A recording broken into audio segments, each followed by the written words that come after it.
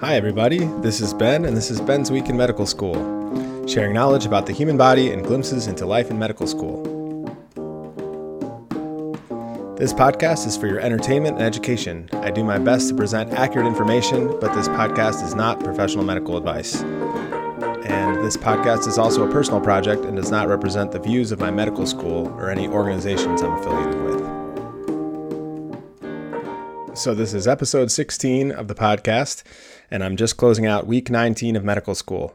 We have our big end of block test coming up on Friday, so I have a few more days to study and not too much new material to learn before that. And then there's a 2-week break for the winter holidays. I'm really looking forward to that break. I won't have anything that I have hanging over me to do, except maybe just trying to make some personal progress on a few projects. So it should be pretty relaxing, even though there are way fewer things to actually do during a Christmas holiday during COVID. I want to give a shout out first to the lecture of the week for me. We had our forensic pathologist give a lecture on inflammation. And so people know that forensic pathologists, they get called when somebody dies, and they by accident usually, or on purpose, but not a natural death, and they get called to try to determine what happened, and then make a cause of death or determine the cause of death. And so their perspective is pretty unique, and they have a lot of interesting stories, and all of their patients are already dead. Our forensic pathologists have had some of the standout lectures so far for me. They really bring it when they lecture. We had a lecture about inflammation, and I was kind of expecting it to be boring, but it was not. So we ended up following a real case that our forensic pathologist worked, starting from the scene of an accident at home, someone who cut themselves really badly at home on some glass. We simultaneously went through the molecular and biological changes that were happening in their body in parallel with discussing the real stuff that was happening at the scene. Like, the emergency medical services were compressing the wound. It was on the leg, and applying a tourniquet and starting an IV, taking vital signs, and giving oxygen and things like that. I should also mention that the forensic pathologists love pictures. And so there were photographs of the floor where the accident happened, a real floor with carpet and blood and footprints. So this person had bled a lot at the scene. The scene got more gripping at the hospital, and the patient had surgery to reconnect all the blood vessels in their leg and stop the bleeding. And there was a problem, and a rare condition occurred related to inflammation. The inflammation is basically the body's way of swelling up an area and bringing helpful repair and control cells to the damaged part of the patient's body. This inflammation didn't shut off properly once the surgery had finished. So normally the inflammation has to ramp down afterward. Instead, for this patient, the process of inflammation just was pegged at the red line. More swelling, blood vessels expanding, which means that your blood pressure is dropping. And they had a very rare condition. The patient's blood was actually clotting out of control.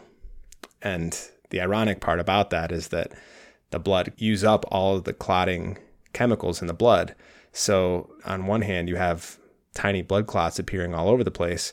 But on the other hand, you have like uncontrolled bleeding because all of the clotting has been used up. So you can get huge bruises happening just from light touches on your skin. And the patient's blood pressure couldn't stay up because all of the blood vessels were expanded and were kind of leaking blood. This patient actually died in the intensive care unit after a pretty successful surgery due to this rare inflammation condition. So we followed all this at a molecular biology level, watching all the different cells do their job in the inflammation story, but then also at the level of this forensic pathologist whose job was to actually go and talk with the family about the cause of death. The pathologist's job was to look for any other possible causes for what had occurred. Drugs or medication, underlying diseases. In this case, there were none that could explain it. It was just a very rare occurrence. And as our forensic pathologist said, 99 out of 100 people would not have died after having the successful surgery to stop the bleeding. It's just very unlucky. So this was an intense lecture, and that's why I thought it was the lecture of the week. It had a combination of intense science, but then also that emotional, personal side of medicine. And that always serves to remind me of why I'm so excited about the career. So that's a really good thing.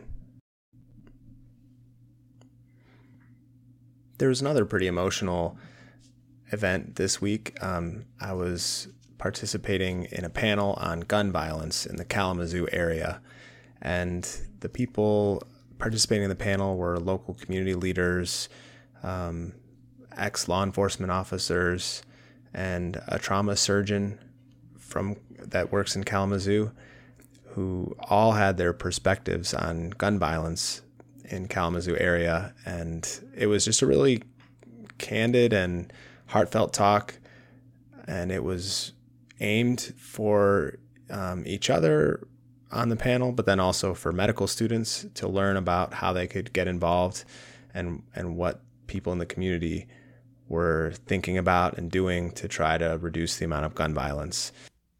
I got a few questions about the Pfizer COVID-19 vaccine, and so I wanted to address those in this podcast. The first question is, if the Pfizer vaccine has to be stored at negative 90 degrees Fahrenheit, what is it like to get something like that injected into your arm? And that is a really interesting question. So I looked into how this works. The vaccine has to be kept super cold because it's just a bunch of mRNA inside little oil bubbles that can get injected and then will find their way into your cells. It's not a full virus. It doesn't have really much protection.